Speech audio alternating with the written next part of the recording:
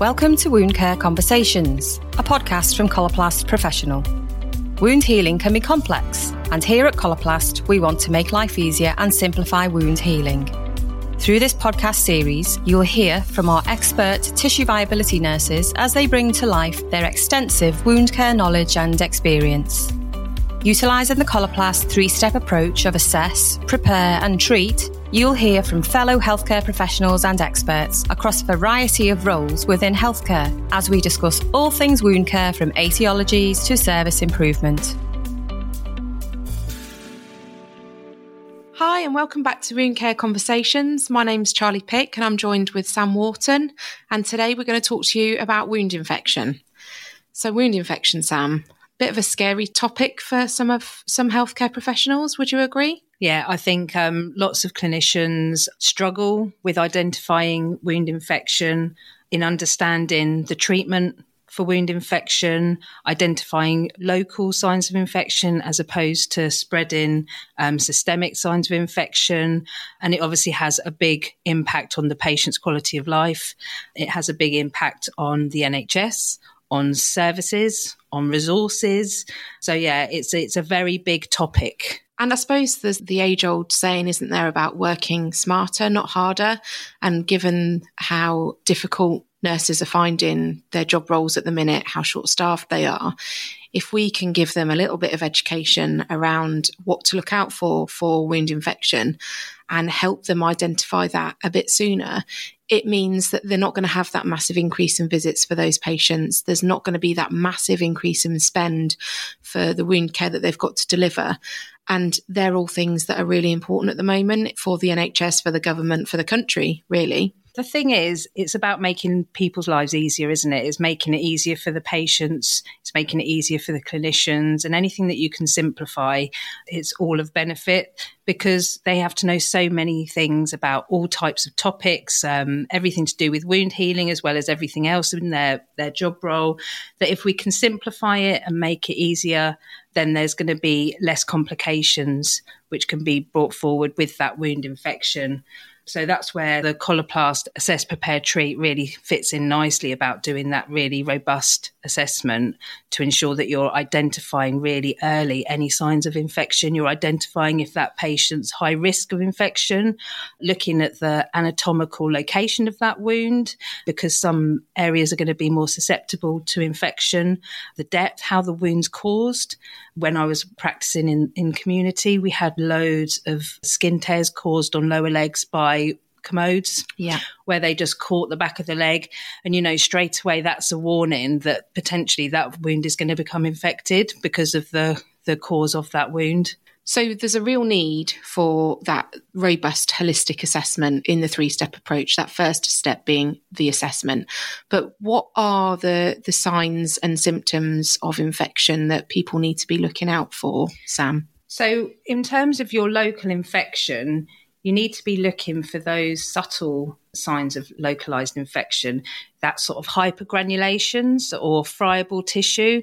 So where that granulation tissue, it just doesn't look healthy as it could be, and it bleeds really easily. So when you say it doesn't look healthy, what would we be seeing in that hypergranulation and granulation tissue that isn't the colour that we would ideally like it to be? It's usually a darker colour. It's not that nice, healthy pink colour. It's usually a bit more of a darker colour. And sometimes when you're cleansing, it will just lift from the wound bed. That's because there's that bacterial overload present in that wound bed. Also, you may get that wound breakdown. So you would see pink granulation tissue, but actually that wound's still breaking down further and there's that delayed healing. So those are your sort of subtle signs of localized infection at that wound bed. They may also be that increased malodor. The patient may be experiencing additional pain. And then over time, those subtle signs will then move more into your classic signs, which most clinicians are more familiar with.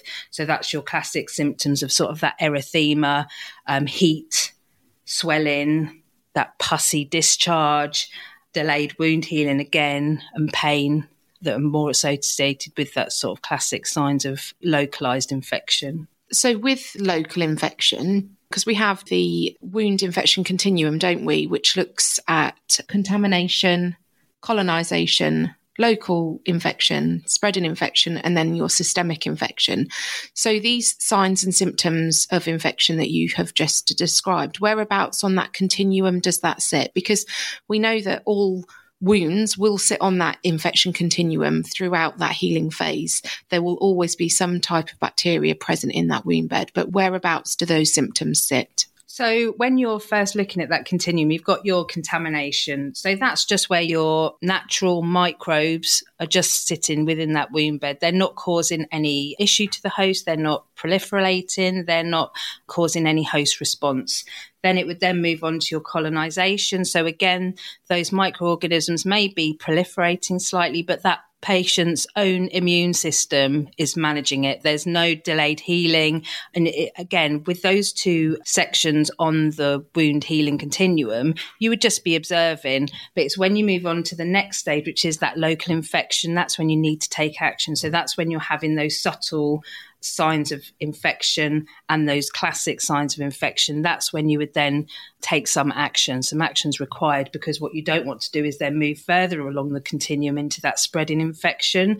So that's where the microorganisms are infiltrating, they're spreading throughout the body via the vascular or the lymphatic systems, and they're causing that sepsis or organ dysfunction and that systemic inflammatory response. And this is where that patient's really at risk, and they need urgent support and medical intervention.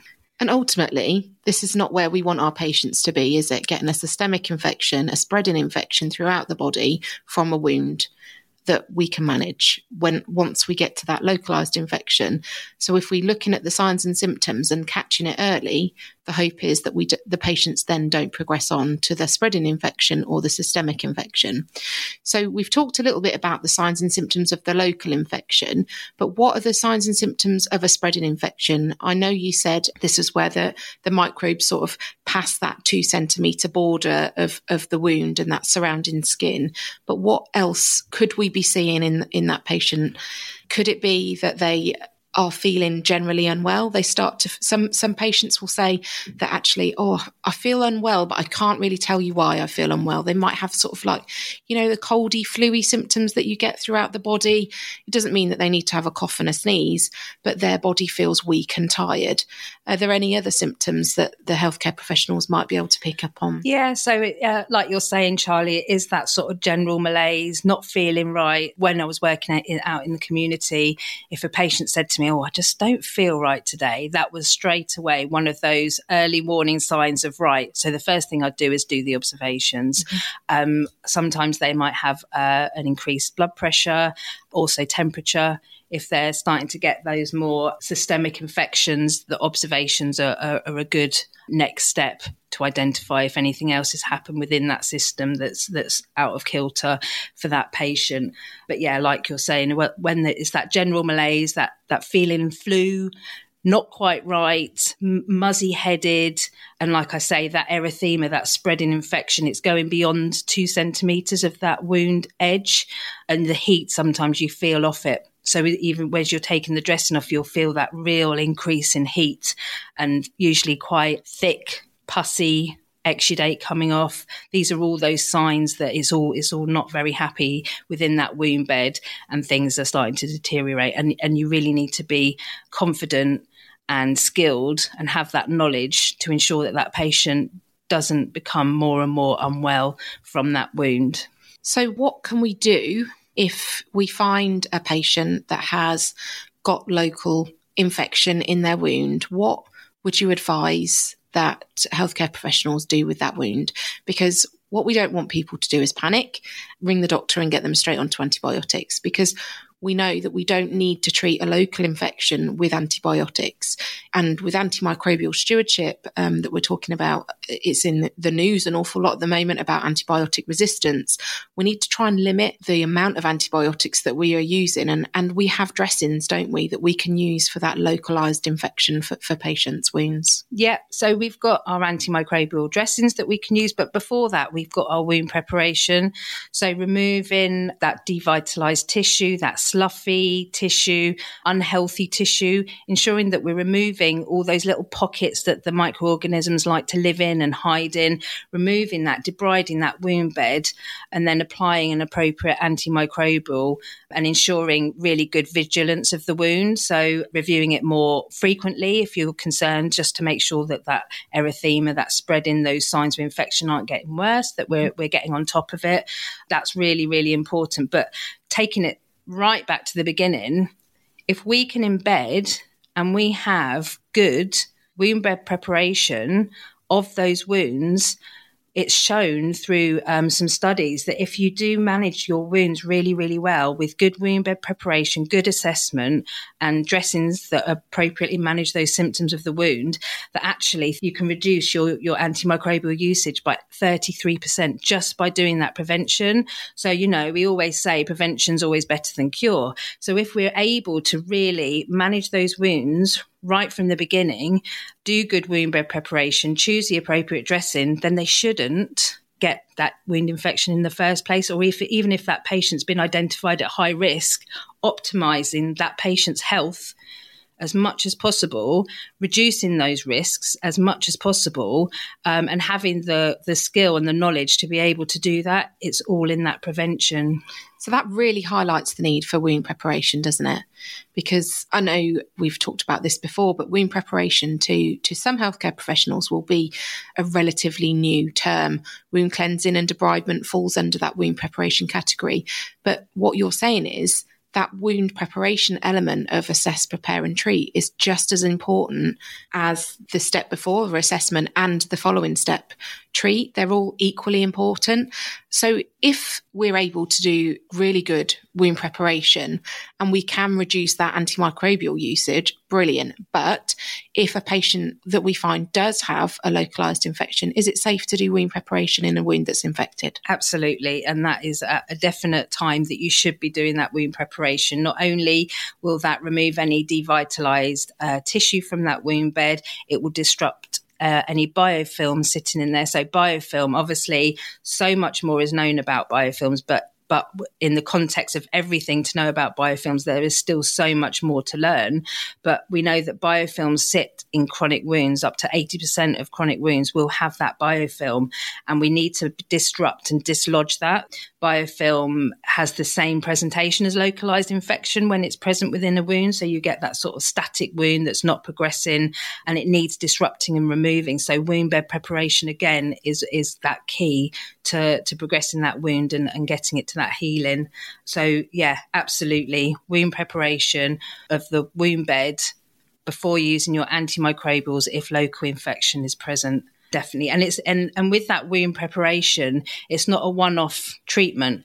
This is something that has to be repeated regularly and frequently, and it's a necessity. It's a fundamental part of your wound care regime, your wound treatment plan for patients, and it should be done at every dressing change. So for those of you that don't know what a biofilm is, the easiest way to explain it to you is most of us will clean our teeth twice a day. And the reason for that is when you get up in the morning, you have that horrible furry feeling on your teeth. That is a biofilm. And what do? We clean our teeth. We use a brush and we disrupt that biofilm. And the reason we do it twice a day is because biofilms do like to come back. They're quite difficult to get rid of. So as you're saying, Sam, it's fundamental to do that wound preparation of that wound bed, wound edge and the peri-wound skin, just as we do with cleaning our teeth. You're right, Charlie. It is something that we need to do regularly. And teeth is a really, really good example. Another example we use is sort of when you look at ponds and they've got that sort of that green algae all around it. That's a form of biofilm underneath your taps. So it just keeps reforming and reforming, and it can reform so quickly. Like you're saying, we brush our teeth twice a day. But I'm sure if you're listening to this out here now and you run your tongue over your teeth, you'll feel some sort of film over the top of them. And that's that biofilm reforming. And yeah, it does need to be disrupted and removed, because the microorganisms that sit within that matrix want to protect themselves. And while that matrix is surrounding them, any antimicrobials that you're putting in on top of that wound bed, it will just sit on top of that polysaccharide matrix surrounding that biofilm. So it won't infiltrate, won't penetrate, and won't kill those organisms that are causing that infection within the wound bed. So the wound preparation not only prepares that wound for healing, but it prepares it for the treatment that's going to come next? Yeah. Okay. Just disclaimer, please do not use toothbrushes on your wounds. You need to use mechanical debridement pads. So wound preparation, Sam, not only prepares that wound bed for healing, but it prepares it ready for the treatment that we're going to use. So when we do wound preparation, and we need to make sure that we're preparing that wound bed, wound edge, and that peri-wound skin, because all three components of that wound are just as important as the other. What methods are there available for us to use for wound preparation? So there's mechanical debridement. So with pads that use technology that lift and disrupt the biofilms and take it away from the wound bed. You've got sharp debridement. If you're looking at different ways of debriding wounds, you've got sharp debridement, you've got your larvae therapy, enzymatic. Using those enzymes to break down that tissue. And autolytic debridement, where the body uses that moist wound healing to break down and get rid of any devitalised tissue. So something that all healthcare professionals can use is the mechanical debridement. So something like Allprep Pad. You're listening to Wound Care Conversations from Coloplast Professional.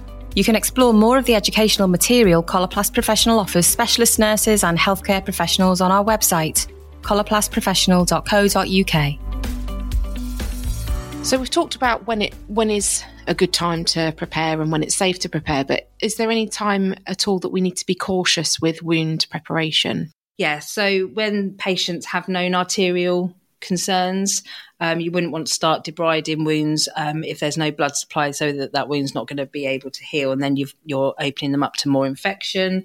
Fungating lesions very often need to be very cautious with. So again, that's where you would be pulling on your specialists to advise on what the best way forward for that wound would be.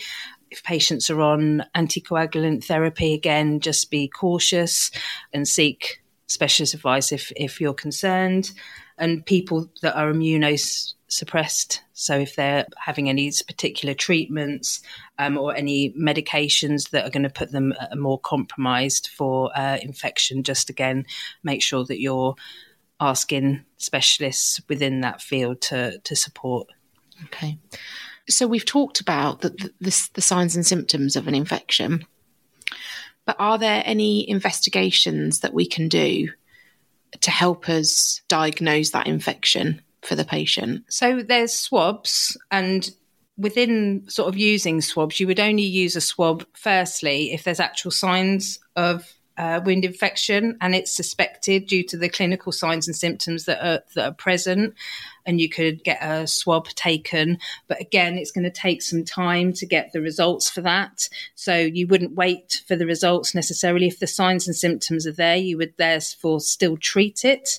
And it may just be that the results may help guide you on what antibiotic therapy is required if there's no progression. It's also important to remember that you can take cultures, you can do biopsies, but all of these things take time to get the results, which is why it's really important that as clinicians, you've got that knowledge and skill to act at the point that treatment's needed, rather than waiting for a diagnostics to confirm. If that patient's got those signs and symptoms, yes, do the diagnostics so that then you can make sure you've got the right antibiotic therapy in place, but you still need to start treatment. Don't wait for it. Yeah, so you've got other diagnostics, but again, some of those do take skilled clinicians to do. So, for example, biopsy is something that you would need to either refer on to unless you've had additional training to be able to do that. But swabs are the most common sort of diagnostics that's used within wound care. And that's very varied, isn't it, throughout NHS trusts within the country. So please make sure that you follow your own policy around wound swabbing. Some trusts do wound swabs. Some trusts don't do any swabbing at all these days. So please just make sure that you follow your local policy and procedure on that. So how does a wound infection impact that patient's quality of life? Because we know there can be an increase in their odour, an increase in pain, an increase in exudate, but it also means quite often that there's more visits that patient needs, whether they've got to go to the GP surgery, whether it means they have to stay in hospital, or whether it means the community nurse has to come out to see them more frequently. So how do you think that impacts on the patient's quality of life? Well, it has a huge impact on their quality of life. And one of the big ones that I like to talk about a lot when I'm doing my training and education is the odour. So often with wound infection, you get an increase in odour alongside that exudate. That's often one of the main concerns for patients that have wounds that are infected, is that odour, because it has such an impact on them. It makes them feel unclean. Mm-hmm. They feel like they don't want people to come near them. It can make them very socially isolated. I had one gentleman that wouldn't go on the bus, so he didn't drive, and he had to go on the bus everywhere, and he had a long-standing leg ulcer, and odour played such a part in his life that he became really housebound. He would only let professionals into his house. He became disengaged with his family. And for him, that odour played such a huge part. So, we really need to make sure that we're removing any dead, devitalised tissue as soon as possible from that wound bed to reduce the possibility of infection and reduce that odour. Another thing is lots of younger people are getting quite complex wounds, working age people. So not only have they got the issue of getting to the clinics, it's actually financial. Is it impacting on their day-to-day jobs? Are they having to take time out? Are their employers happy for them to do that consistently for a long period of time if that wound's not healing? If the wound becomes infected, that patient's going to have that wound for so much longer. There's also the additional maybe pain relief that they need that may have other side effects that can really impact on a patient. Straight away, if I say codeine, whenever you give a patient codeine, you need to be thinking of their bowels to make sure that they're operating. Otherwise, you can end up in all sorts of trouble. So, everything has a knock-on effect, doesn't it? And wound infection, if we can prevent that wound ever becoming infected, then we're preventing a whole lot of decrease in quality of life for those patients. Sam, we've talked a lot about assessment and preparation of wounds and wounds that are infected, but what about the treatment? I know lots of healthcare professionals first thought will go to antibiotics, but that isn't always the case, that we require antibiotics for our patients, certainly with a localised wound infection, is it? No, absolutely. And I think it's really, really important that clinicians have the skill and knowledge to be able to identify at what point antibiotics would be required or when to request antibiotics from a prescribing clinician. We know there's a real big burden of antimicrobial resistance, and some of the figures that we're seeing and estimations of what's going to happen in the future are really quite stark and quite worrying. For example, it's estimated up to 10 million deaths by 2050. So that's only 26 years away. That equates to one person's death every 3 seconds due to antimicrobial resistance. So like I say, every single person has a responsibility to adhere to antimicrobial stewardship to ensure that the antibiotics we have are effective in the future. So it's really, really important that there is that justification, that clinical knowledge and skill as to why antibiotics are being prescribed. And like you say, in a large majority of cases, that patient may not need those antibiotics, and we should be using, when we see that those local signs of infection, topical antimicrobials, and not just going straight to those antibiotics. And I've been nursing for over 10 years, 13 years, and in that time, I know that I have seen many patients given antibiotics when it wasn't necessary. I've seen many patients that have presented with red legs given antibiotics. I've seen many patients given repeated antibiotics without any improvement in wounds, but yet it's still given. So now is the time, absolutely, that we need to really question. But absolutely, if a patient needs antibiotics, we need to get them into them as soon as possible, because the last thing we want is them becoming septic. So when they're needed, they are needed, but we just need to really think and use our skills and clinical knowledge to ensure they're used appropriately. So antimicrobial stewardship is really important, isn't it, at this time? Because that really helps to encourage that appropriate and optimised use of antimicrobial dressings and or antibiotics, and making sure that actually what we're using for that patient is correct. It's the right care for the right patient at the right time. So with regards to antimicrobial dressings, what is available for us to use for wounds that are infected? There's many different topical antimicrobials that can be used. We've got sort of like your honeys, your PHMBs, there's iodine-based dressings, and there's also silver, and they come in all different types of forms. So you can get liquid, pastes, creams, ointments, sprays, impregnated dressings. There's many different ways, but they all need different applications, and the clinician using them, it's their responsibility to ensure that they're working within the principles of antimicrobial stewardship, and they need to make sure they've done that in-depth wound assessment to identify that wound infection, and only use those antimicrobials when it's indicated, not for a long, long time. You've got the 2-week challenge, and I've seen some patients that have presented at clinic that have been on a antimicrobial for 6 months, years. And again, we should be challenging that. We should be questioning why we're putting this antimicrobial dressing on. Is that infection still present? Is there signs of that local infection? Does that patient still need this dressing? Has it been effective? Has it done what we need it to do? Do we need to reassess? So, it's not just a case of putting an antimicrobial on, that's the job done. It still needs lots and lots more review, assessment to ensure that that product's doing what you need it to do. So antimicrobials are now embedded, aren't they, or integrated into dressings to make it much easier for healthcare professionals. So at Coloplast, like we have our Biatain Silicone dressings for patients that don't have a wound infection, we also have Biatain Silicone AG for patients that are suffering from a localised wound infection. But it's also really important that you don't forget, when a patient has got a spreading or a systemic infection, you still need to be treating that wound with an antimicrobial. And I sometimes think that gets missed because we're starting to think about that patient, that whole patient again, getting them onto antibiotics, that we forget about what we still need to be doing for that wound. Dressings like Biatain Silicone AG are really easy for healthcare professionals to use. They have that 3D fit technology. They can form down into that wound bed, and they have that added bonus of having that silver built into the dressing. And silver is a real broad spectrum antimicrobial, and it has effects against bacteria that are both gram negative and gram positive, but it is also shown to prevent biofilm formation in vitro studies as well. So that's really important. And the good thing as well with the Biatain Silicone AG is it has a prolonged release.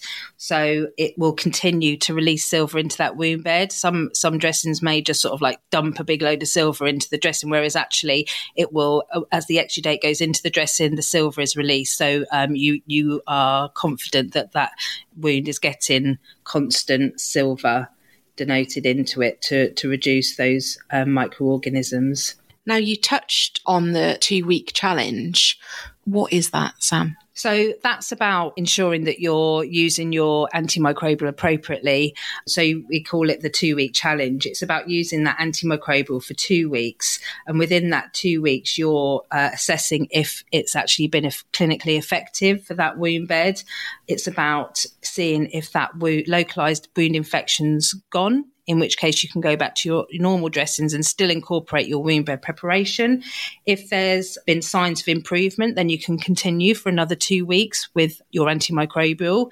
But if there's been no improvement, then think do I need to use a different type of antimicrobial? Because there's lots and lots of different microorganisms, and products may work differently on different microorganisms. So if it's not working within that 2 weeks, there's been no change to that wound bed, then you need to change what you're doing. So that's why the 2 week challenge is there, to ensure that you're actually really reassessing, has there been improvement, has there not? If there has, let's continue for another 2 weeks. So not only do we have the 2 week challenge, but there will be locally where healthcare professionals are working, local policies and pathways that are in place to follow and to make life easier for healthcare professionals and then ultimately their patients in regards to wound infection. Yes, you're absolutely right. Follow your local policies, guidelines and pathways to ensure that you're managing your patients that are presenting with wound infections as per your local guidance. Thanks for joining us today and listening to us discuss how to assess, prepare and treat a wound with an infection. We hope you'll join us again next time. Thank you for listening to Wound Care Conversations. To see more of the wide variety of content we have to offer, please visit coloplastprofessional.co.uk. See you next time. Wound Care Conversations is a Vibrant Sound media production for Coloplast Professional.